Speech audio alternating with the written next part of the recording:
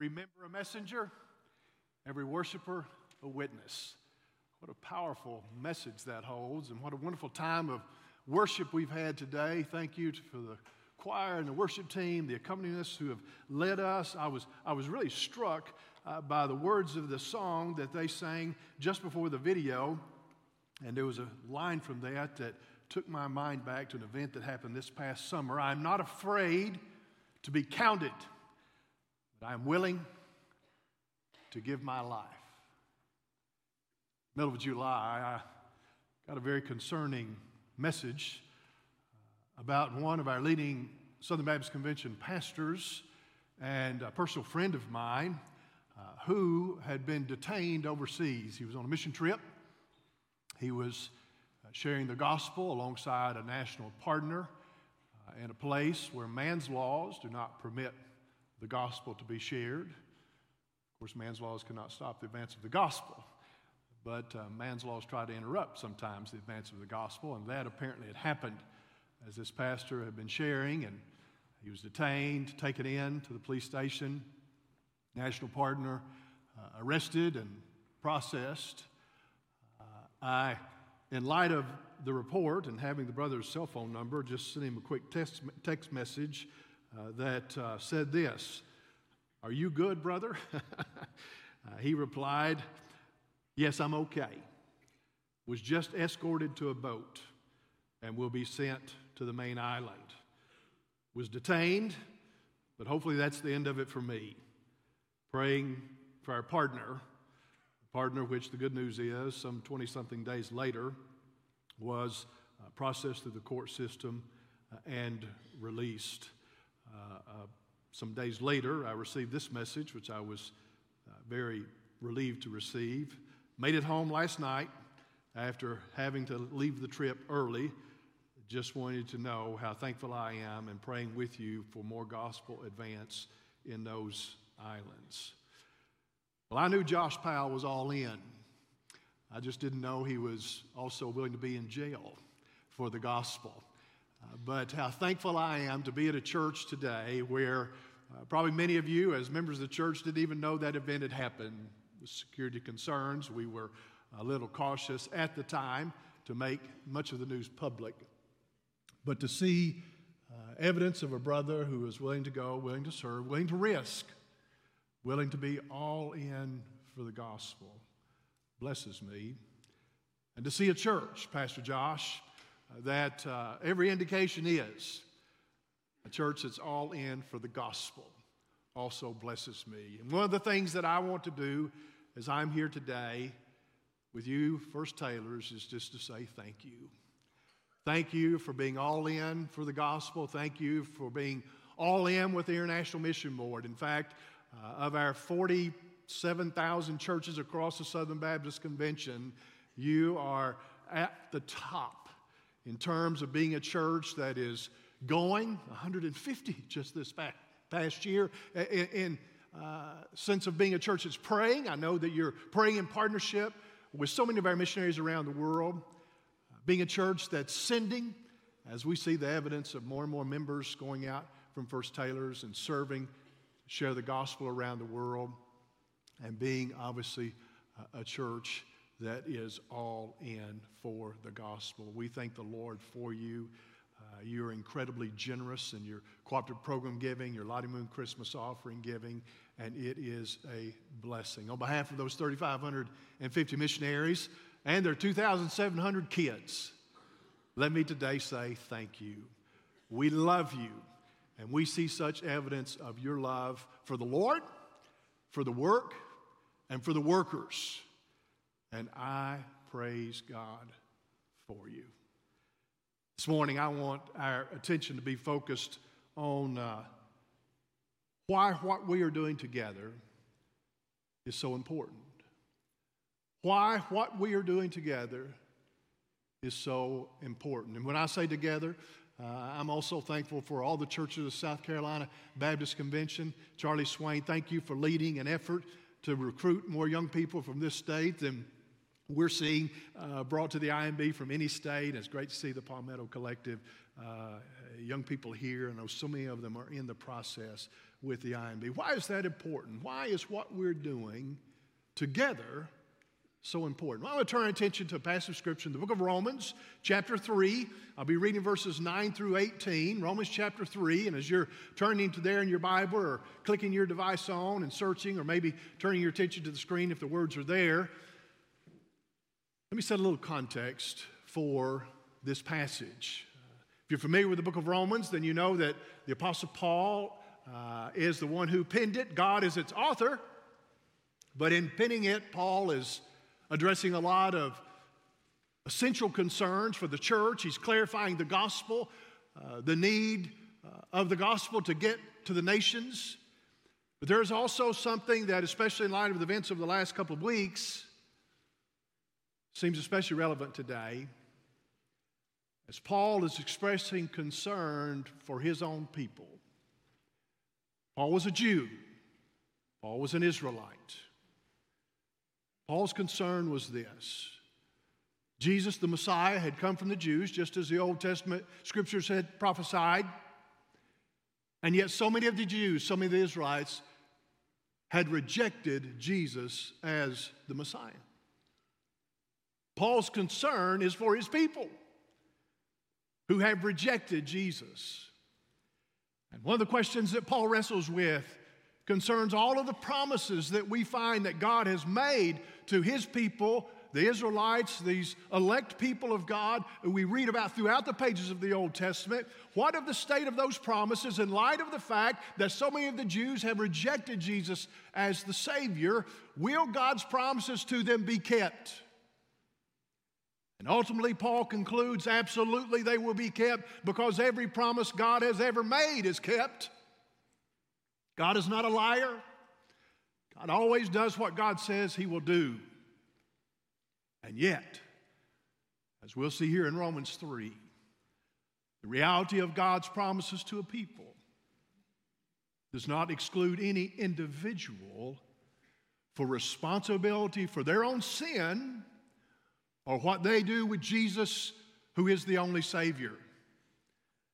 As Paul wrestles with this, we come to Romans 3, beginning in verse 9, where Paul is comparing the state of the individual Jew or Israelite and the state of the rest of us, those who are Gentiles or Greeks. And Paul asks this question in verse 9, what then, are we Jews any better off? That is, in light of all the promises that God has made, are we any better off? Paul says, no, not at all. For we have already charged that all, both Jews and Greeks, Jews and the rest of us, are under sin. As it is written, none is righteous, no, not one. No one understands. No one seeks for God. All have turned aside. Together they have become worthless. No one does good, not even one. Their throat is an open grave. They use their tongues to deceive. The venom of asps is under their lips. Their mouth is full of curses and bitterness. Their feet are swift to shed blood. In their paths are ruin and misery. And the way of peace they have not known. Those words are not condemning enough. Here, verse 18. There is no fear of God before their eyes. Clearly, as Paul is concerned about his own people, Paul recognizes that that concern is warranted, especially for the individual members of the Israelite family. But it's a concern that is warranted for the individual members of the human family. As Paul makes it clear that indeed God's promises will be kept to the Jews. However, every individual, whether Jew or the rest of us, must give an account before God for the way we have lived our lives, for the way we have sinned and fallen short. In that sense, all of us are in the same boat. As Paul communicates what he does about the reality of the sinfulness of human beings, Paul is essentially calling to our attention the greatest problem in our world today. Now, we know there are a lot of problems in our world today, aren't there? In fact, it doesn't take more than 5 minutes of scrolling through the headlines on my phone or looking at them on the computer screen, or if I can even bear to watch a television newscast, Within 5 minutes, I'm almost clinically depressed as I think about all of the problems in our world. Those problems go on and on and on. We have a new war now in the Middle East, the ongoing war in Eastern Europe. We live in a day where more people are enslaved in the world than at any point in human history. We live in a time where there are more displaced peoples from the unrest and wars and famines around the globe. We live in a day where there are so many problems. Yet among all the problems in the world, there is one that rises above every one of them. It's the problem that Paul is addressing here in Romans 3. It's the problem that Pastor Josh challenges this church to address every Sunday. It is the problem of lostness, spiritual lostness, the state of a man, a woman, a boy, or a girl being separated from God, having a broken relationship with God because of our sin, our wrongdoing. Now, why, in light of all the problems that you're aware of in the world and in your own life, and I'm aware of in the world and in my own life, why would I say that a spiritual condition is the world's greatest problem? There's a long list of reasons. I want to highlight two for you this morning. And the first is this: lostness is the only lasting problem. It's the only problem out of all the problems in the world that is, in fact, an eternal problem. You think about all the problems in your life. You think about all the problems in the world. I'm talking about little problems, big problems. Problems with the Gamecocks. Problems with our political system. Problems like wars and famines.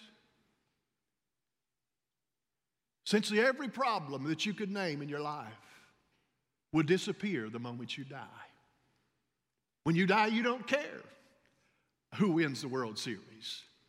You don't care who makes the NCAA final whatever at the end of a season. Your lower back pains will be gone. Your financial problems, your family problems, all the problems that maybe have plagued you for a long, long time, they'll disappear the moment you die, except for one.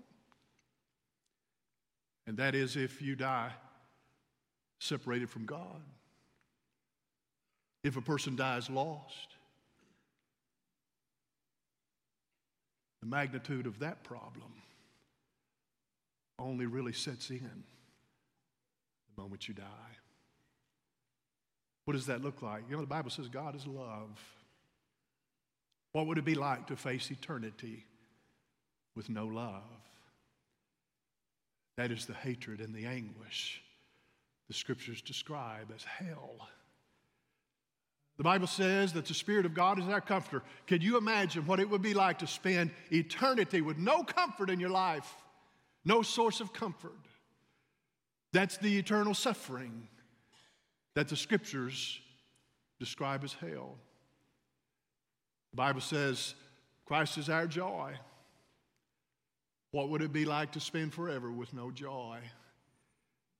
That's the eternal sorrow and grieving that is hell. The Bible says Jesus is your life. What would it be like to face forever without life? The Bible calls hell the place of eternal death, of eternal dying. This is the only lasting problem. But it's not just a lasting and eternal problem.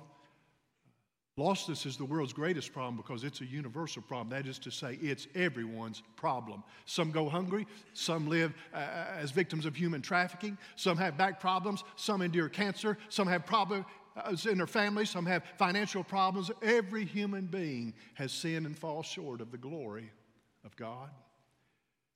Paul drives that home here in Romans 3, does he not? In fact, just in the first 3 or 4 verses, no less than 9 times, Paul makes that point in unequivocal ways. Looking again at those verses, Paul, after asking the question, are we Jews any better off, says in verse 9, not at all. We've already charged that all, both Jews and Greeks, are under sin. Verse 10, as it is written, none is righteous, no, not one. Verse 11, no one understands, no one seeks for God. Verse 12, all have turned aside, together they've become worthless. No one does good, not even one.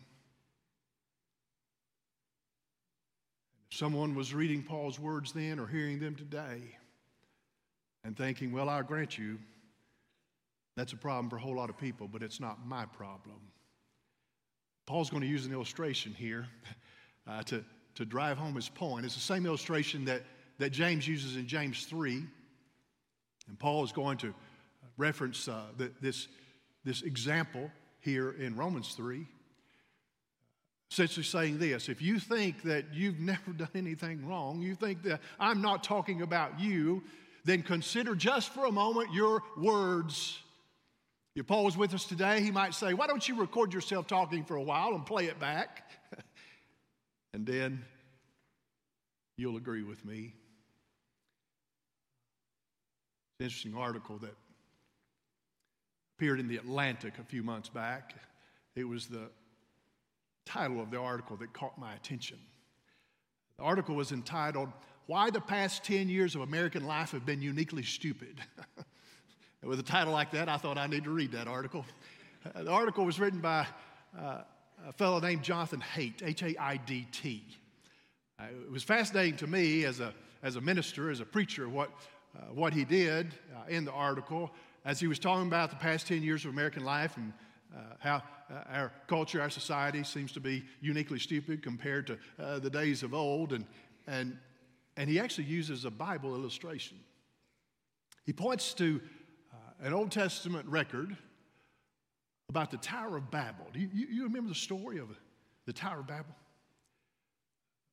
A time when the people of the land came together wanting to make a name for themselves. They wanted to do something great, and they decided, like many generations before and since, that the best way to do that would be to build something. And they decided what they would build is a tower. They wanted to build a tower high enough that it would mark the earth, that everyone would know who they were because of this tower. In fact, they determined they would build a tower to the heavens, a tower that would reach to God. And yet, if you remember how that building project turned out, it didn't go so well. In fact, the effort itself began to divide the people, so much so that God even confused their languages. They couldn't even communicate with one another. Well, the author of the article uses that as an illustration to describe the problems he sees with social media. He says social media was supposed to bring us together, but it's driven us apart. It was supposed to bring us together, create a sense of community. I mean, we call them Facebook friends, right? Oh, that's ironic, isn't it? What an unfriendly place Facebook can be. But it was fascinating as I found myself nodding along, reading the article. Yeah, making a good point there. Oh, I love use of the Bible. Yeah, it makes sense.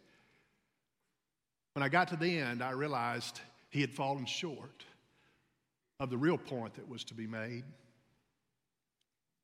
And the real point is this: social media is not the problem. It's not Twitter or X or whatever we call it these days. It's not Facebook, it's not Insta, as my daughters call it. It's none of those things. It's not the platform. It's not the screen or the size of the screen. It's not the keyboard or the size of the keyboard. No, the real problem's right here. It's a problem of the heart. Because you see, the words, whether printed or spoken, simply reveal the heart, the sinfulness of our heart. Jesus said as much when he was speaking to the Pharisees in Matthew 12. Jesus said to them, well, he started out with a little name calling. He said, you brood of vipers, you bunch of snakes. How can you who are evil do anything good? And then he said this, the words reveal the heart. And so it is. You brood of vipers, how can you speak good when you're evil? Out of the abundance of the heart, the mouth speaks. So it is in agreement. Fascinating here in Romans 3, Paul, like James, and following the example of our Lord, points to the problem of words simply revealing a greater problem, the sinfulness of our heart, just as Jesus called the Pharisees a brood of vipers. Paul uses that same imagery. Verse 13, their throat is an open grave. They use their tongues to deceive. The venom of asps or of snakes, of vipers, is under their lips. Their mouth is full of curses and bitterness. Brood of vipers, a bunch of snakes, the venom of snakes. Anybody know a good snake story? I have several. But my best one comes from my teenage years. I grew up just across the mountains from you. I grew up in the mountains of East Tennessee along Tennessee-Kentucky line. In fact, our little town of 2,000, half the town's in Kentucky, half's in Tennessee. So the good thing for me last night is I could go either way. But I ended up with a winning team. I always do in a contest like that, if anybody was paying attention to college football last night. But I found out when I was, I guess, between my 7th and 8th grade year of middle school, about a summer camp experience that intrigued me. It was a camp out in West Tennessee, Milan, Tennessee, not too far out of Memphis, that was a wildlife conservation camp. I love the outdoors, and I love wildlife, and I was immediately interested in it. You spend a couple weeks in the summer at this camp, and then I began to hear more about it. And when I heard that one of the things you get to do at conservation camp is dissect a beaver, I thought, oh, that'd be fun. You know, the mind of a teenage boy, I don't know, but we did dissect that beaver. It was interesting that the beaver ended up being frozen, had to be thawed out in the bathtub in my cabin. We thawed it out and we dissected him. It was a good time. But another thing I heard that you got to do at conservation camp is you get to have rattlesnake for supper one night. I'd never tasted rattlesnake. I thought, oh, I'd like to do that. But there were a couple things that made conservation camp like legendary. One was that at conservation camp, there's this thing called the Snake Roundup, and also the Snake Bite Club. And hearing about those two things, I said, I'm in. And so I got on a bus from the mountains of East Tennessee and rode that school bus for 9 hours to get over to camp. That's a long time on a school bus, I'll tell you. But conservation camp turned out to be everything it had been promised to be. We had a great time. We dissected that beaver. We had rattlesnake for supper. And then the night of the Snake Roundup came around. And here's how that worked. We'd ridden those school buses to camp. We got back on those school buses, and they took us out to a swampy area just outside of Memphis, Tennessee, and they set us out in the swamp, and our assignment for the night was to catch snakes all night long. Now, can you imagine how that'd go today? You wouldn't as much as get the kids on the bus. Somebody'd file a lawsuit, they'd shut that operation down. But I'm here to tell you, in 1983, you could literally load a school bus full of kids, dump them in the swamp, and tell them to catch snakes all night and get away with it. And that's what we did. Those were good days. But it was the very next day that we were really waiting for, because the next day was when one of the camp counselors took some of the non-venomous, the non-poisonous snakes we'd caught the night before. He put them in a pillowcase, Pastor Josh. He carried them all around camp. And anybody who wanted to had the opportunity to voluntarily join the Snake Bite Club. Now, here's how that worked. Very simple process. Put your hand in the pillowcase. You're inducted. The problem was, by the time that pillowcase full of snakes got down to my cabin, it was the cabin we thawed the beaver out in the bathtub. It was all the way down at the end of the row of cabins. Those snakes must have been tired, because I manned up and put my hand in that pillowcase, and nothing happened. So I looked at the counselor. I said, "Sir, nothing's happening. What do I do?" He said, "Well, pull one out." So I fish around for just a moment. I get my hand around a big fat one, and I pull it out. It's hanging there from my hand, about as disinterested in me as my teenage daughter. I mean, nothing's happening.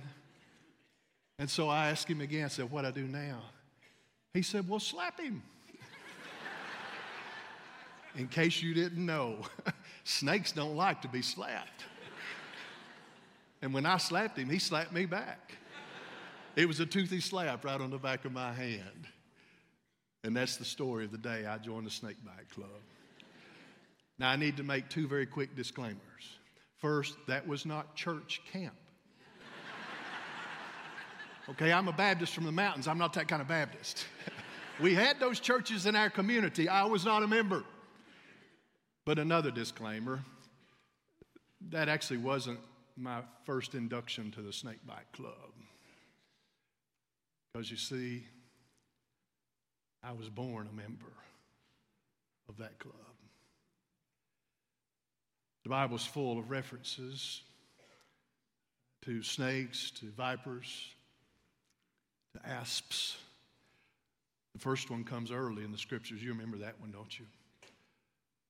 The old serpent slithers his way into the garden to tempt the man and the woman to do explicitly what God had told them not to do. And they did. And they were bitten. As the Lord confronts the man and the woman and the serpent, Genesis 3, and as he speaks judgment upon them, it's interesting what the Lord says about the extension of that judgment, that curse. Where God said to the woman, "What is this you've done?" The woman said, "The serpent deceived me and I ate." Then the Lord speaks a word of judgment that really is sobering, and what we need to understand today, it was a word that was spoken not just to those who were in the garden, it was a word that's spoken about you and me. Verse 14, the Lord God said to the serpent, "Because you've done this, cursed are you above all livestock, above all beasts of the field. On your belly you shall go, dust shall you eat all the days of your life." Listen to verse 15. "I'll put enmity between you and the woman, and between your offspring," and listen, her offspring. And we see it, don't we? We see it in the offspring of Adam and Eve. The curse, the consequence for sin. Knowing that, as Paul says in the book of Romans, the curse of Adam extends to every generation, but also recognizing that every generation makes the same decision as Adam and Eve. The decision to willfully disobey our Creator. And Cain does it, does he not? As he kills his own brother. Spiritual lostness entered the world there in the garden as Adam and Eve sinned against God. And we see in the next generation the evidence of spiritual lostness in their children. And we see it in every generation. We see it in Noah's generation, and God brings judgment upon the earth through the flood. We see it in generations of the prophets as the Lord speaks of the impending judgment that is to come for the sinfulness, the rebellion of the people. But even then, God begins to speak about a solution to this great problem as the prophets speak of a Messiah who is to come, who will bear the sins of the people.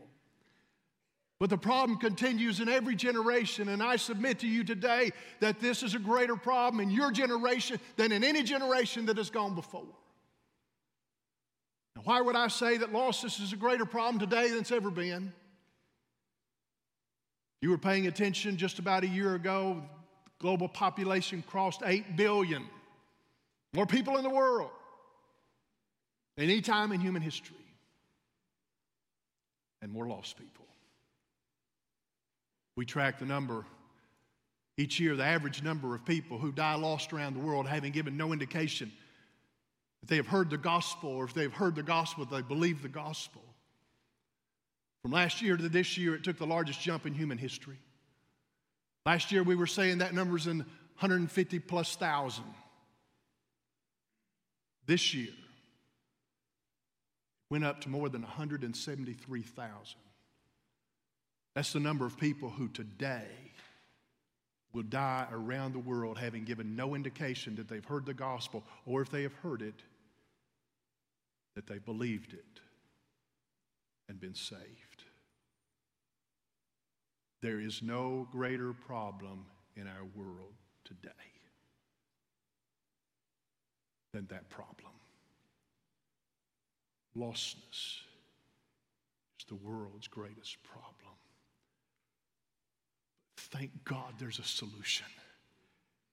Just as the prophets said he would come, the Messiah came. Jesus came and laid his life down to die for the sins of the world. In fact, trying to help Nicodemus understand why he had come and who he was. You might remember in John chapter 3, Jesus spoke to Nicodemus and said, there's a solution to your problem, to your sinfulness. You need to be born again. And Nicodemus is struggling to understand, now, how does that happen? How does an old man get born again? And it's fascinating to me that as Jesus is explaining it to Nicodemus, he tells Nicodemus a snake story. It's actually another Old Testament record of snake bite. It comes from the wilderness wanderings when the children of Israel were on their way to the promised land, but that generation of Israelites, like everyone before and everyone to come, had sinned against God, and they were rebelling against God. God is judgment. You might remember, as judgment, God sent poisonous snakes into the camps of the Israelites. The snakes were biting the people, and they were dying. People began to cry out to God for mercy, for forgiveness, repenting, and Moses cried out on their behalf. And the Lord, who is a merciful God, responded with a solution.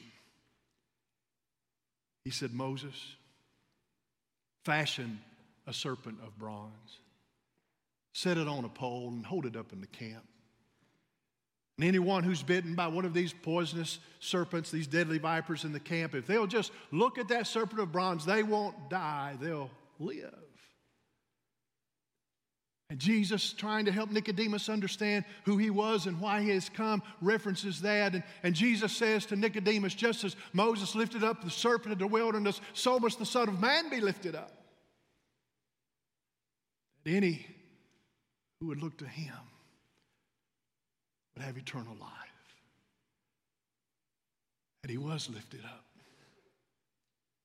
on the cross where he died for your sin and my sin and the sin of the world. And the Bible says if you believe that, if you're willing to trust in Jesus and what he did for you, that he died for you and that he was raised, we call that faith. If you're willing to turn from your sin and turn to Jesus as a Savior, we call that repentance. If you're willing to confess him as Lord, the Bible says in that very moment your greatest problem will be solved. You'll be forgiven. You'll be adopted into the Father's family. You'll be spiritually born again.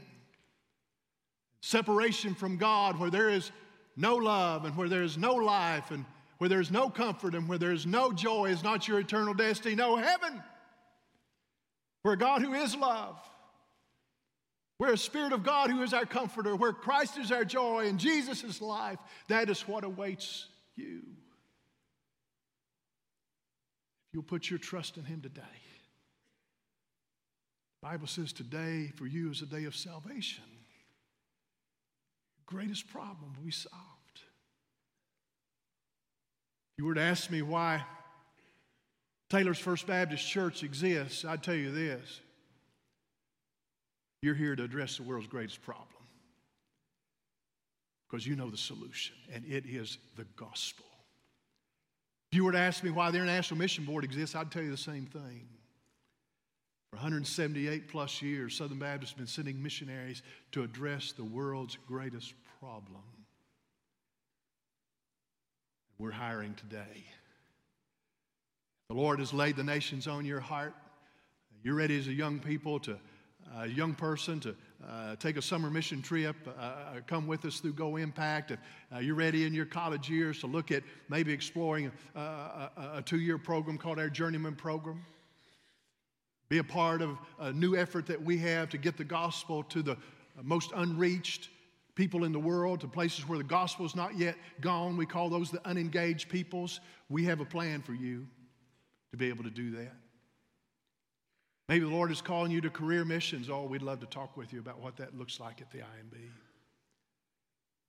Retired or near retiring, wanting to invest some of those years in making an eternal difference, we'd love to talk to you. The IMB is sending retirees today. It really doesn't matter what your profession has been. We can use you. Retired school teacher, retired doctor, retired nurse, retired pastor, retired farmer, retired technology worker. Hey, listen, we can even use retired attorneys at the IMB. The Lord's put the nations on your heart. Please, at the end of the service, go out to one of these missionaries who is in the vestibule, talk to them about what that might look like. Because the reality is, it's going to take all of us to address the world's greatest problem. Many years ago, there was a couple of men in a church on a weekday evening met in the church parking lot. Church a lot like this one in the sense that it was a Baptist church and it was a church with a parking lot. A little unlike this one in the sense that that entire church building and the parking lot would fit in this room. This is a little church in a little town in the mountains. They met there on a weekday evening because it was church visitation night, and so they did what they come to do. They walked through the neighborhoods of the little town, knocking on doors, inviting people to church. Some point in the evening, they made their way up a steep hill in that little mountain town, stepped up on the porch of a little rental property at the address of 210 Province Street. There they knocked on the door. Young man came to the door, his mid-20s. I don't know if they knew about his circumstances. Again, it was a small town. They may have known all about him. You know how small towns are. Had they known, what they would have known is that he was about 2 years past a divorce. And that he was raising his 3 kids on his own. At that point, they would have been ages 3, 4, and 6. I don't know if they knew any of that. What they could not have possibly known is that the 4-year-old somewhere in the house would someday be the president of the International Mission Board. But they knew enough. They knew enough to know people not in church need to be in church. Broken families need the Lord. And the greatest need in any person's life is to have their greatest problem fixed, and only Jesus can fix it. So when Dad came to the door, they invited him to church. Thankfully, he accepted their invitation, managed to get 3 rowdy boys ready on his own. Next Sunday, he took us to church. He did it Sunday after that and the Sunday after that, and what we found there was just what I found here when I walked across the road and into the building today. We found a church family that loved us, welcomed us, shared the gospel with us. A few years later, another knock at the door. We still live in that little rental house. Dad went to the door. Our pastor was standing there. Pastor Allen had come at Dad's invitation. My older brother had been asking questions about the gospel. Pastor Allen came. He sat in the green chair in the corner of our living room. He shared the gospel with my older brother. My younger brother and I sat in the floor and we listened in. Brother Allen got 3 for 1 that night as we all put our trust in Jesus. Baptized a few weeks later together in the baptistry of the little First Baptist Church of Jellicoe, Tennessee. I can't tell you how grateful I am for a couple of members who decided to be on mission, for a couple of worshipers who decided to become soul winners, walking through their town, inviting people to church. And for a pastor like your pastor and your pastors, whose greatest joy it is to share the gospel with someone who is yet to believe. How grateful I am for that little church. How grateful I am for this big church. You know, you wouldn't have to go far out of the parking lot here to find a broken family, a lost man, a woman, boy, or girl. That's why you're here. You know their problem. And you know the solution. Get on a plane like these 6 or 7, Stephen, and so many others from here at Taylor's First. We'll show you billions of them. Church, that's why you're here. Don't forget why you're here. Let's pray together. Father, thank you today for so great a solution, so great a salvation. Thank you, Lord, for your willingness, Lord Jesus, to come and to be the solution by laying down your life for us. Lord, I pray that there's one here today who has not yet trusted you, one who's still carrying around their greatest problem. I pray today, Lord, that you would move in their heart and life and draw them to yourself. I pray today they would repent and put their trust in you and be saved. Those of us who have, Lord, I pray that you would not let us for one moment escape the reality of the fact that you have left us here on the earth because so many have yet to hear. Our problem is solved, but it's still the greatest problem in the world, and you've called us to go. Lord, might you find a willingness in each of our hearts today to say, yes, I will go wherever you send me, near or far. I'll go where you send me. In Jesus' name, amen.